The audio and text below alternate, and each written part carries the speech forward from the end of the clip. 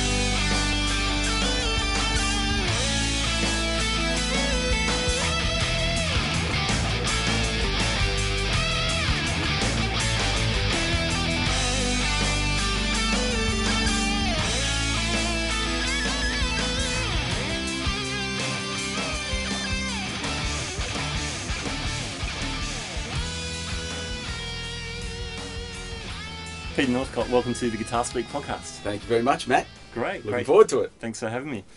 Let's go right back to the start. When did you start playing the guitar? I started playing when I was 9 years old. Apparently, I hassled my mum and dad for a guitar. We were playing tennis. My brother and I were playing tennis at the time. Mum said, all right, if we buy you a guitar, you're going to take lessons, so you're going to do it properly. And we took lessons from a guy up the road whose name was, believe it or not, John Williams. Okay. Any one of the famous John Williams? No, unfortunately not. No, he was a club musician who just did club gigs, and taught on the side like they did in those days. And so we took 6 months worth of lessons, and then Mum and Dad said, look, we can't afford both. You either choose guitar or tennis. Tony took tennis, I chose guitar. The rest is history. Fantastic. And you ended up hooking up with, was it Vince Lombardi? Vince Lombardo, lessons? yeah. When did you start with him? Oh, God, after the 6 months worth of lessons, we stopped because they just couldn't afford both and all that. Yeah. So I just kept playing. And I think by the time I was 11, Mum could see that I was really into it. Yeah. And she took me to a place over at Rockdale where they had a place called Brandman's Music Studios, which eventually the Lombardos bought out. Oh, okay. Yeah. So I took lessons there from a number of different teachers, but the big influence was Vince Lombardo, because he really, he introduced me to rock music. At 11 years old, Santana and Deep Purple and all those sorts of things, which was just at that time. We're talking, so I was born in 1960, so we're talking 71, 72, so it was just happening at the time. Great era, yeah. Cool. And so he used to get me, he saw the potential in me as well, and he gave me a job on Saturday afternoons being what they called a junior teacher, whereby I would take the first 15 minutes of the lesson of the students and see what they'd done, and then he'd come in and do the rest. Nice. So it was a really, really great experience. In those days, I was doing everything. I was doing musicianship classes, I was doing AMEB, I was doing guitar, I was doing classical guitar, I was doing singing. All that didn't turn out real well, But yeah, it was a really amazing time. So I did that until I was about 14, I guess, over there. Yeah. And then, Cool. Funny you mentioned Vince, because I was talking to Michael Dolce the other day, and he met Vince. He was sort of young adult years, but Vince was a great inspiration to him as well. Oh, he was amazing. Yeah. Funny story about that is that see my Ibanez Gem, the one that I use mostly, is it got stolen. Okay. It got stolen, and then one day I get and we're talking, got to be 15 years ago now. Right. Michael Dolce rang me up and said, Peter, somebody's just called me about selling an Ibanez Gem. For real? Yeah. Wow. And he said he's on his way down here, and I bolted in the car, got there with a photo of it and everything. I thought, oh, this is amazing, I'd been gone for about 3 months. Okay. Anyway, I've gone out the back, Yeah. and Michael's said, don't come out, we'll just check him out as he comes. So anyway, we see him come across the road. Yeah. I've gone in and called the police, and I'm out in the back room, and Michael's got the guitar, and so I've called the police. We're waiting for the police to come. Yeah. Michael's got the guitar, and he's doing like, okay, mate, look, I'll just check it out. And he goes, all the way up on every string, just to see if the guitar was all right. So we eventually I got the guitar back. The police, came along. So it was a funny story. Michael was very instrumental in me getting my guitar back. Yeah. Thanks, Dolce. Classic. Wow. And you so you started playing gigs pretty young. When you were still at school. Yeah, I was doing. I was doing things like shopping centres and nursing homes with a young girl, and we used to sing Carpenter's songs and all that sort of stuff. I'd sing and strum, and she'd do the same thing. So we had a little bit of a duo going. And then when I was about 14 or 15, the John Brandman, who was the son of the woman that owned the place, was a drummer. Okay. And he married a keyboard player teacher at the school as well. Yeah. And they got me in their band playing bass and guitar to do wedding receptions. Great. So I was doing wedding receptions every weekend. Wow. Fantastic. It was fantastic. So we do lots of those sorts of gigs. And then eventually I got onto I think I was 15 years old, and it was my first tour with Jamie Redfern. Oh, okay. Jamie Redfern was big at the time. Yeah, yeah. And so I did a tour, and Mum and Dad let me go. Wow. And it was... So how old were we? 15? 15. Fair dinkum. And we did 2 weeks away. I mean, it was, it was well organised and all Yeah. that. It was all the club tours in the country town, New South Wales and Victoria, I think it was. So we did 2 weeks away. I slept in the back of rode in the back of the van. Uh-huh. But that was a really, really good experience, playing in a band that was touring and stuff. And then from then I'd left school really early and left home really early. Okay. Like 15, 16. And I started playing in cover bands and doing all that sort of stuff. I mean, I was doing... At that stage, I just had to get out of home, and I wanted to do with, music, and the parents didn't agree with it. And, Okay. I was just trying to live some life, I guess. Yeah, right. I was doing any sort of job I could. I was working in a music shop in the city on the corner of Elizabeth and Liverpool. And it was right on the corner there opposite Mark Foy's. And that's where I met people like Phil and Tommy Emmanuel. Okay. Yep. And all the great guitar players, some amazing players that would pop in there, because it was mostly an acoustic guitar shop. Okay. And I'd be there by myself. The guy that owned it wasn't even a guitar player, but he trusted me enough. And so I worked there, met a lot of great players. And then I left that and I started, doing silly jobs like working in painting cranes in these big factories, just for anything for money so I could keep playing. Yep. I was always teaching guitar. I taught out at a place called Rock Music at Bankstown. Yeah. I was... I don't say this very often, but some people know it, that I was selling paintings door to door, pretending they were mine, but it was really just a bunch of people would meet up at 3 o'clock in the afternoon and pick up these paintings this one guy had done, tree, house, fence. And we'd go around travelling, being travelling musicians, travelling artists, saying we've done, this artwork, and people would let us, very rarely, but people would let us in until we found out that some of the girls were pretending they were deaf and dumb. Okay.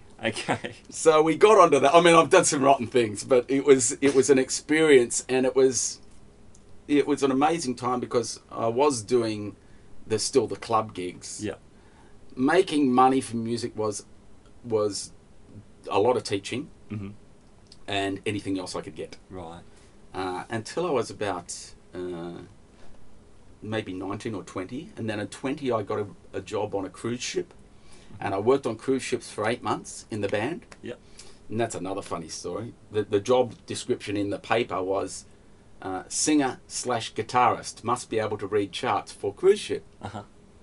So I went along for the job, and all the guys that were before me were obviously, they could strum and they could sing really well. Yeah. And I was a pretty singer. I mean, I could do it, but I wasn't great at it. It wasn't my focus. Yeah. But I could read all the charts. Right. And so I got the gig. Uh-huh. and at the end of every cruise, they would have a questionnaire. How was your accommodation? How was your food? How was your entertainment? How was the, And about 50% of them said, great band, sack the singer. So this is after the first 2 weeks. So they kept me on. Yeah. And they got another keyboard player and we shared the singing. But I ended up doing that for 8 months, and that was really good. Cool. I think after that I got back and I was doing lots and lots of cover bands. Yeah. And it was the most... I still doing lots of teaching. Mm-hmm. There was at one stage in my early 20s where I went, I got to stop teaching. I don't want to teach anymore, because most of the students didn't want to learn. Yeah. It was pretty horrible. Sure. I mean, it was a great way to do something involved in music to make some money, but it was dragging me down. I thought, if I want to focus on one area in my life, it's not going to be teaching. Yeah, sure. So I wasn't a very good teacher. I mean, I still teach now, but I do one-off lessons, which are an hour of intensive stuff. Yeah, okay. And people walk away with, a lifetime's work. Yeah. But so yeah, it was a good way to make some money, but it wasn't what I wanted to do, and I wanted to focus on being a session player and a player. Yeah. And so I made the conscious decision to stop teaching, and I literally stopped and starved for a couple of months. Lived with my brother, and he would lend me packets of cigarettes and lend me money for rent and all that sort of stuff. So it was a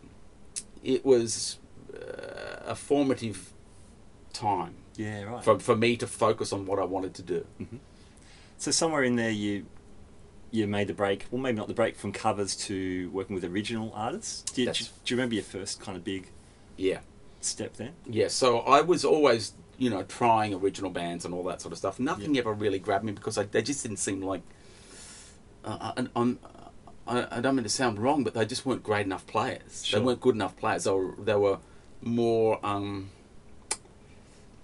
jammers. Right. And I really wanted to play with some really good players. So I thought, well, the way to do that is to play with, good artists. And I think I got a job with Richard Clapton at the time. Okay. And did a couple of years with him. Yeah. And that was probably mid-'80s. Okay. And then you would go on tour, and at that time was when I started doing session work. Okay. Yeah. So I was working doing jingles all day, and I remember Jim Kelly taking me along to my first session. I asked him if I could come along and see us. We're talking about mid-'80s. Yeah, right. So And Jim was doing a lot of stuff. Oh, he was doing it all. Yeah. And it was a most amazing thing because I walked into 301 in Castlereagh Street. Yeah, yeah. And I saw 2 guitar players, drummer, percussion, bass player, 2 keyboard players, and like a 16, 17, 18-piece orchestra, strings and horns.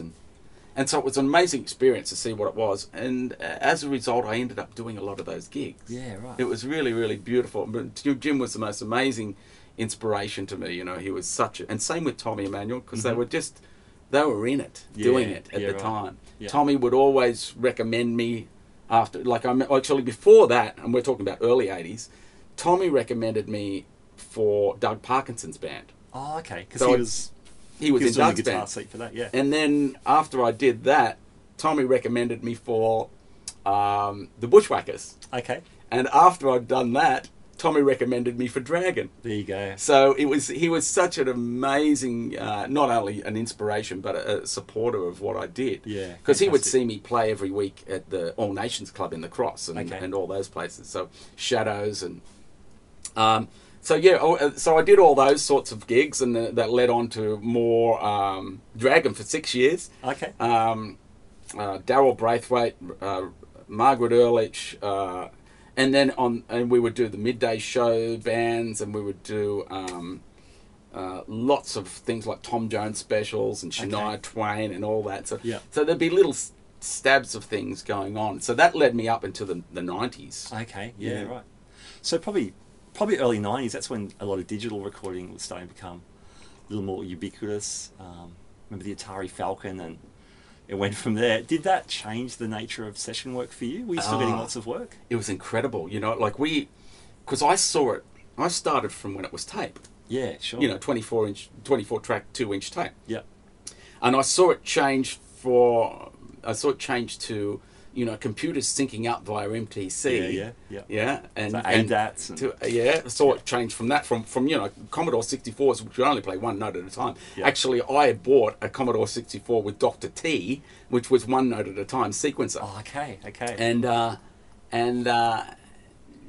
So Clive Harrison got me into sessions. I was playing in a band with him in Newcastle in the mid 80s, and he was really supportive too. Clive Harrison's a bass player, used to play with Little River Band, Richard Clapton, all that. So he was doing all the sessions back then.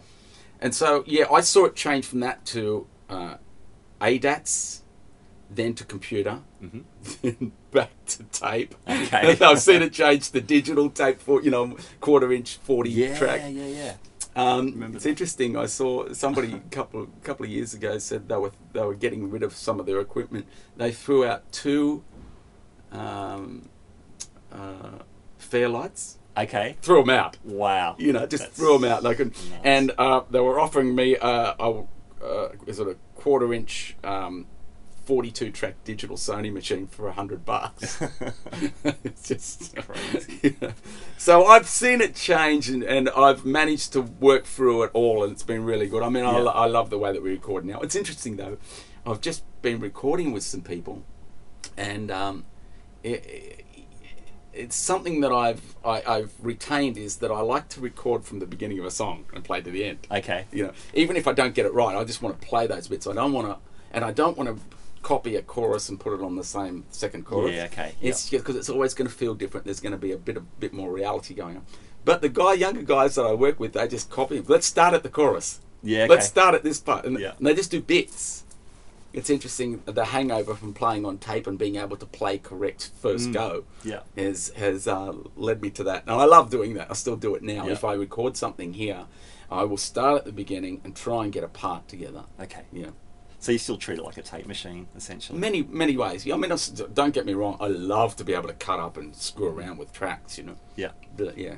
Yeah, cool. Yep, but it's been an interesting transition too. I mean, I've always kept up with it as far as, technology. I've always kept up with it. And it's same with my gear, working with the Axe effects and equipment.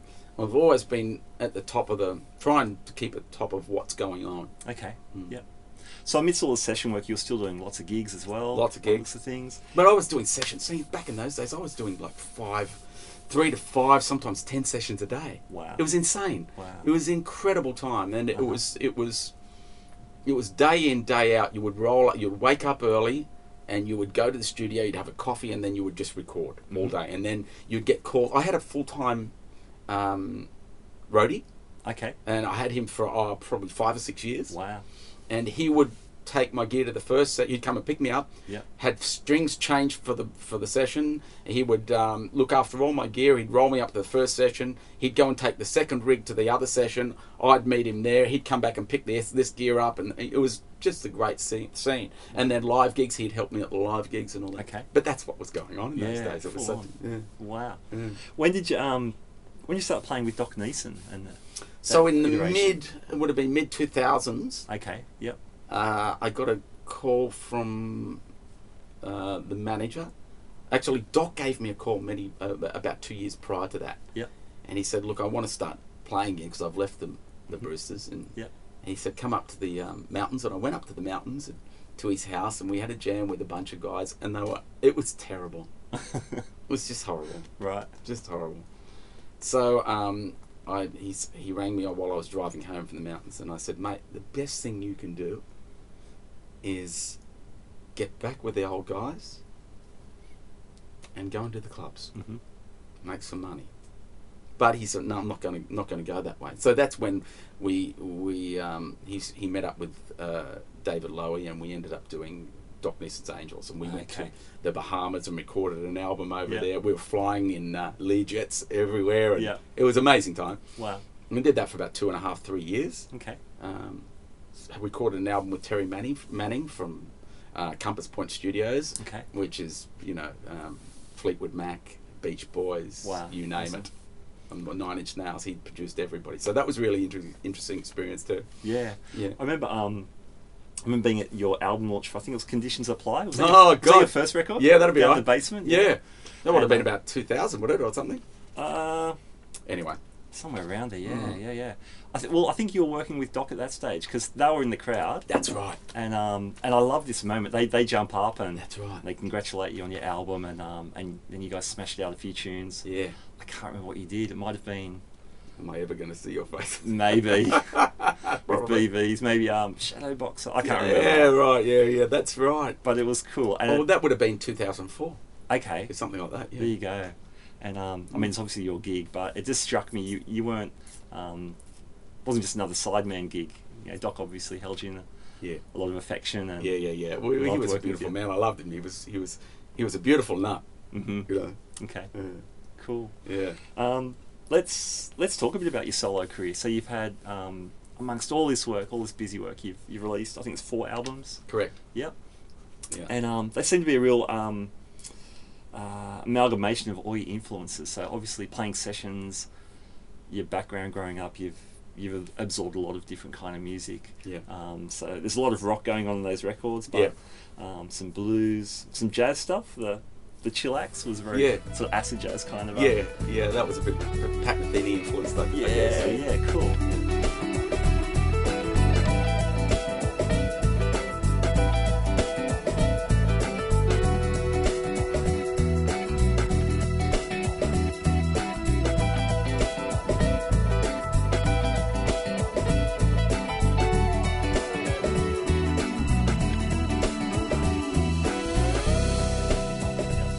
I did a jazz course back in the early 80s, which was the jazz diploma course at the Conservatorium. But it wasn't my desire. Wasn't jazz. I never really loved it. Was I'd get on the train and start listening to Charlie Parker, and by the time I'd get 10 minutes in, I'd be listening to Van Halen. So, really, the beauty about working, learning jazz was that I wanted to apply the information to my rock soloing. Yeah. Okay. Yeah. So understanding every degree of the scale and understanding what it does and how it colours, and being able to choose that sound, that scale degree to create an emotion. Sure.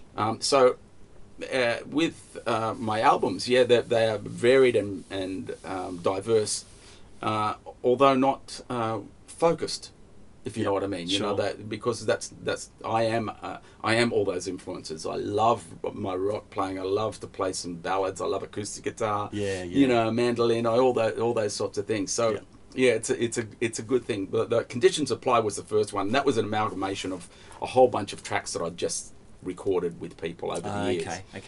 In 2000, I started a studio with Chad Wackerman, the drummer. In St. Peters. PNG?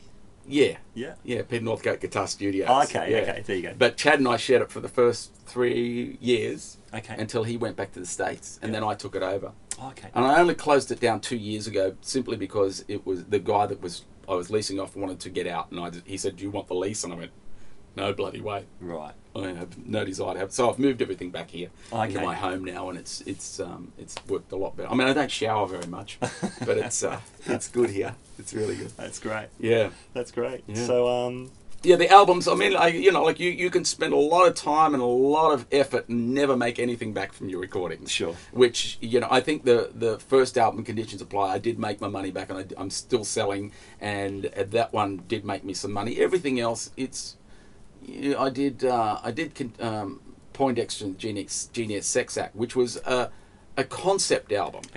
And it's pretty pungent. In many ways. Lyrically, the concept is pretty bent, and the music is pretty full on. But if you listen to it in one listen, like anything, if you listen to it in one sitting, you kind of there's a lot of notes, and it makes it's fun. But when you really get into it, because I spent years getting that right, so there is a lot of stuff in there, and some people come up to me and they say, "Man, that's still my favourite album." Out of anything that they've heard. So when you listen to it and you get it over and over again, there is a lot of substance to it. Substance to it. It also allowed me to tour Japan. We did a 2-week tour of Japan. With that album. I won Music Oz Instrumentalist of the Year in 2008, 7, whatever it was. And that also led me on to being on the board of I'm an ambassador and what they call a legend of the Music Oz Australian Independent Music Awards. So that's good.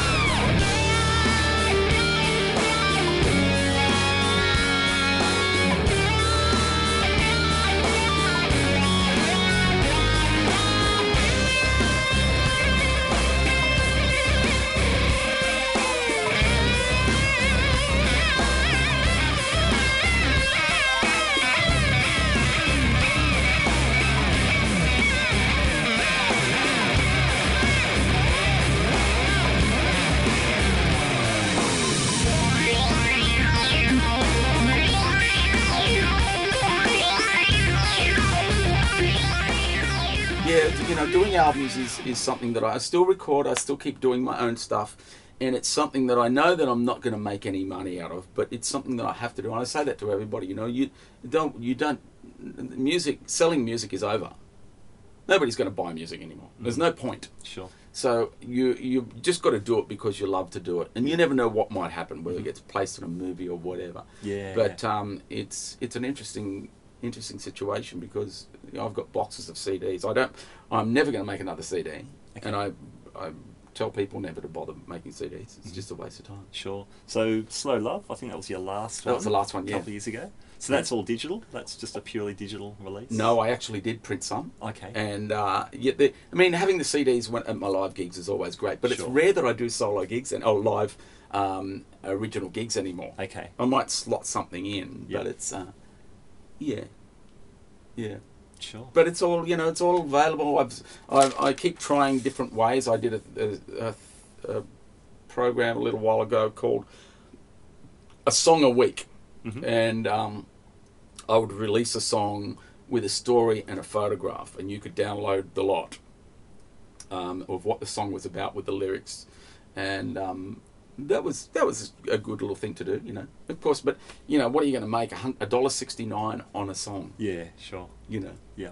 Do you do much other writing? Like, have you got publishing credits Yes, with some of the artists you've worked with? Yeah, yes, I've written with lots of people, but one of the best things I ever did was in the late 80s, early 90s. I met up with a guy called Stuart Livingston, who was the head of Zomba music in Australia. Okay, yeah. And Zomba, of course, was bought out by BMG, but Zomba focused on an area of production music, library music. Okay, yep. And so I think I've done about a dozen albums. Okay. They have been the best thing I've ever done. It's made me money while I was sleeping, and it still makes me money.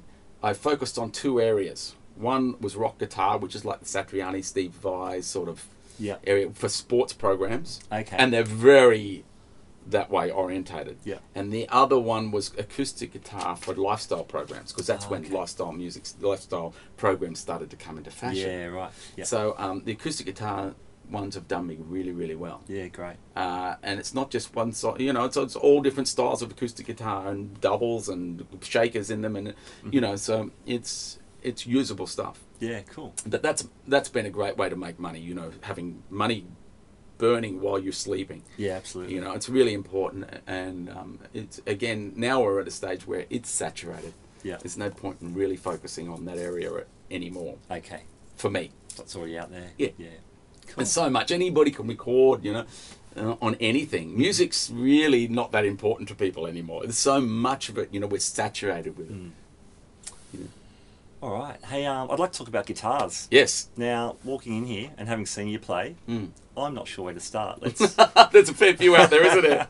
What was your first? What was your first guitar? My first guitar when I was a kid was a Riviera. Oh yeah. A Riviera acoustic. Acoustic, yeah. $20. Fantastic. That served me well. And then I got a Valencia, like a 335 copy.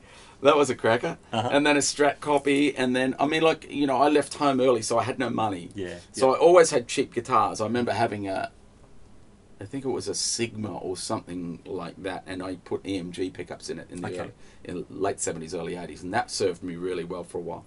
And then when I started working with Richard Clapton, I got an ES 175, a 1956, which Tommy used to own. Okay. And I've still got that 1956 175, which is a beautiful guitar, and that I played with Stevie Wright, and you'll see a clip on YouTube of me playing it on Hey Hey It's Saturday. But then I got into I got a ESP, which did me really well. ESP, like a neck through body, which had EMGs in it as well, because they were the hip thing back then. Yeah.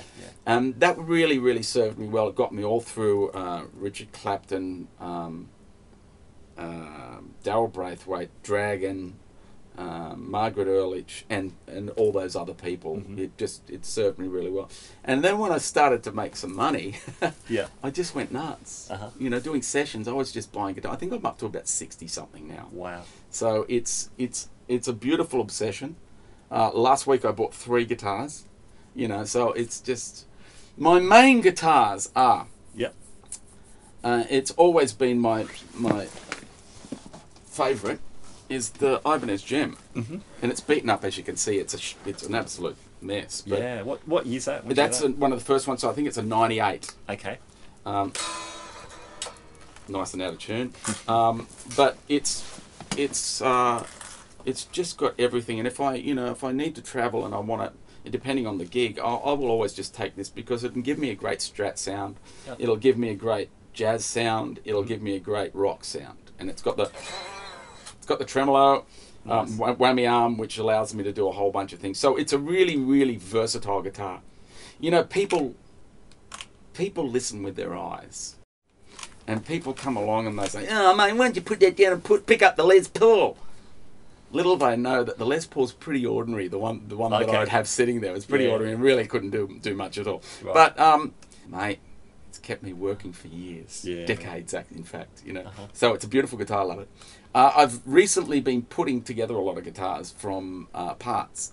I've got 2 MJTs, Okay. Yeah. which are made in America, and I just get the bodies and the bits and I put necks on them and put parts on them. I'm absolutely loving slider pickups. Okay. And yeah, he's yeah. a guy, Rod McQueen, and he's out in Hurstville, Yeah.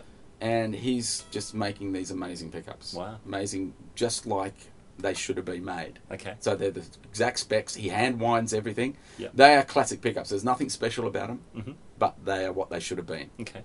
So are they so the MJTs, they're typically Fender style Tellys and instruments? Strats. Yeah, right. Yeah. So the pickups are slider pickups. They're slider pickups, yeah. They're like single coils. Yeah. You're working with. Look, I've got, I've been through, I've got so many pickups, Uh-huh. but it seems to me that I'm going back to a traditional sound. Okay. Just because it works. Sure. You know, there's so many different, varieties of gain out of pickups. Mm-hmm. And I've always been the sort of person that gets the gain out of the amp. I very rarely use pedals, Okay. distortion pedals. Yep. I use all amp gain. Okay. And that's the beauty of having the Axe effects, is I can dial in my amp gain and have it there. But I really want a traditional sound out of guitar. Okay. That's why the gem is just got PAF Pros. Okay. So kind of like a moderate output. Yeah. You're not, Yeah, nothing too crazy. nothing too crazy. Yeah. And they are, and the beauty is you can keep it clean. You can play a stratty sort of sound on Yeah, it, or sure. you get a jazzy sound out of it, or you can pump it up. Yeah. But yeah, pickups. I've gone really traditional lately. Mhm. It's really interesting.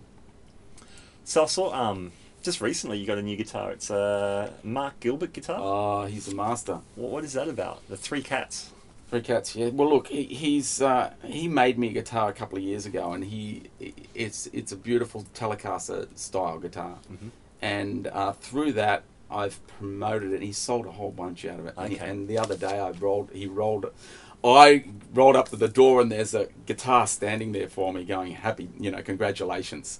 Uh-huh. And so he's given me that Wow. just out of thank you for helping him sell some Brilliant. guitars.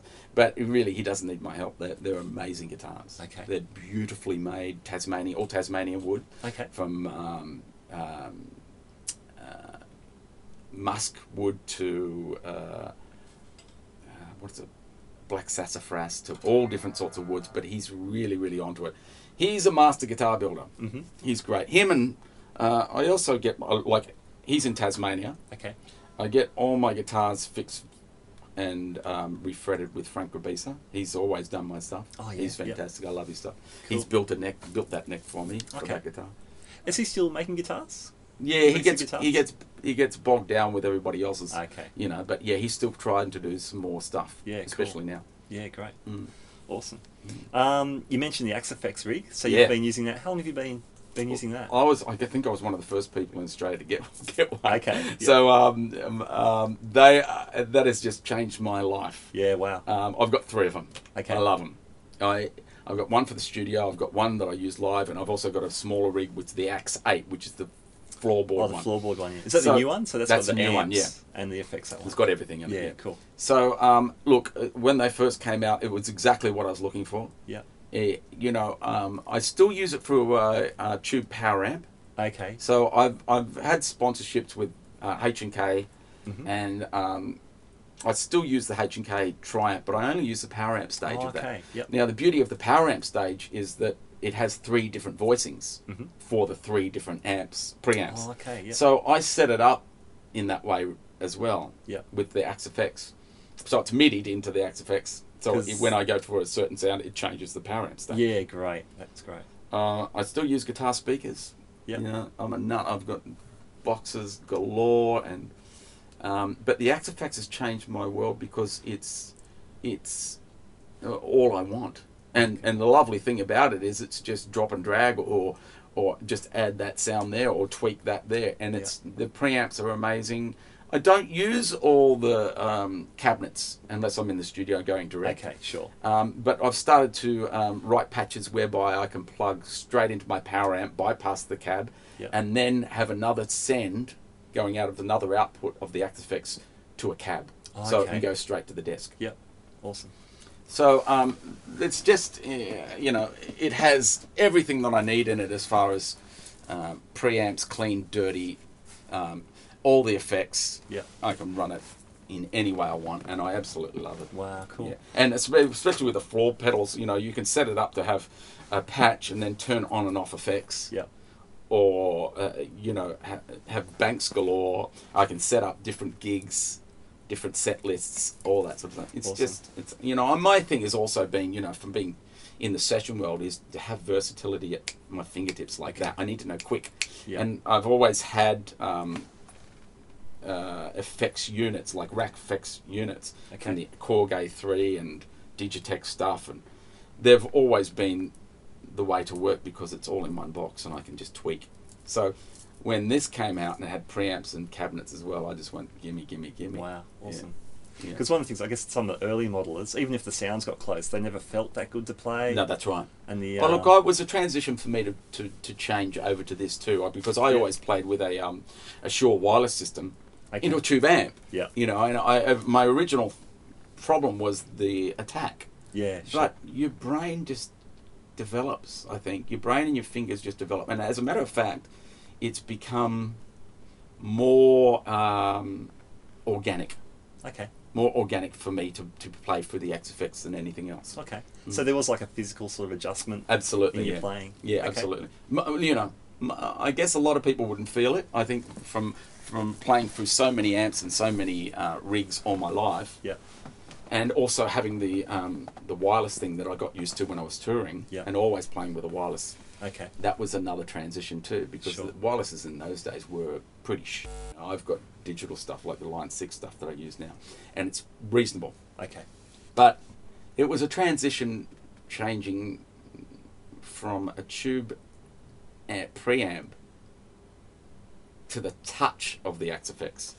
But once you're there, you're never going. I'm never going. Look, I've got old Fenders up there that are vintage. I've got 2 Triamps. I've got about, I don't know how many amplifiers.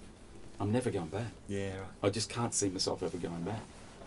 It's not that I've gone completely digital, because I still use the tube power amps and stuff. Yeah, okay. But I do have a digital amp, and it's fantastic. Okay. New power amp, and it's fantastic. But I don't see myself going back. Here's a little bit of a YouTube clip Peter posted of his Mark Gilbert guitar plugged into the Axe-Fx. Check it out, it sounds beautiful.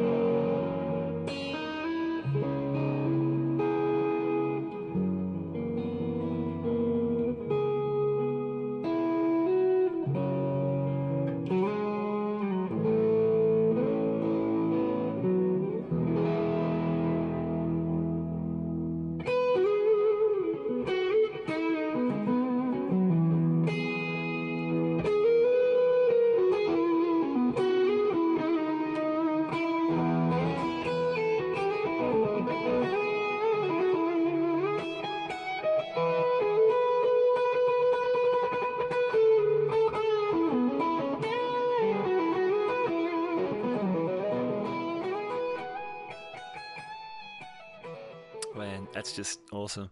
Keep in mind that's just recorded on a smartphone and whacked up on YouTube, and it still sounds glorious. Such beautiful playing and tone. And did you catch the Beatles reference? All right, well, that's it for our Peter Northcott interview. In fact, I do have a little bit of bonus audio. I will post that later in the week, just the last few minutes of our talk there. But we pretty much wrapped it up there.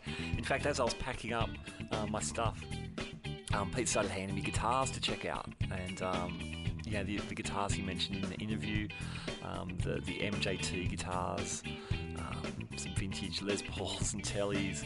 I played his 80s Salmon Pink ESP Super Strat. I remember seeing him play that guitar on TV, so then to have a bit of a play on it was pretty cool. It was very cool.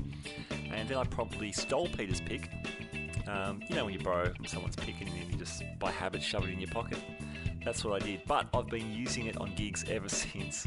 It's a nice big thick chunky pick, which I kind of like. So I might have to get me some of those ones. But Peter was really generous with his time, and to have me at his home studio was awesome. It was a lot of fun. Great to meet him after hearing him play for many, many years. So I really thank him for that. Alright, well that's about all we've got time for today. Thank you so much for joining us. Thank you for listening in. Remember, we're on Facebook, we're on Instagram, we're on Stitcher and iTunes, and you can also find us at guitarspeakpodcast.libsyn.com. You can email us even at guitarspeakpodcast@gmail.com. We'd love to hear from you. Alright, until next time, we'll see you later.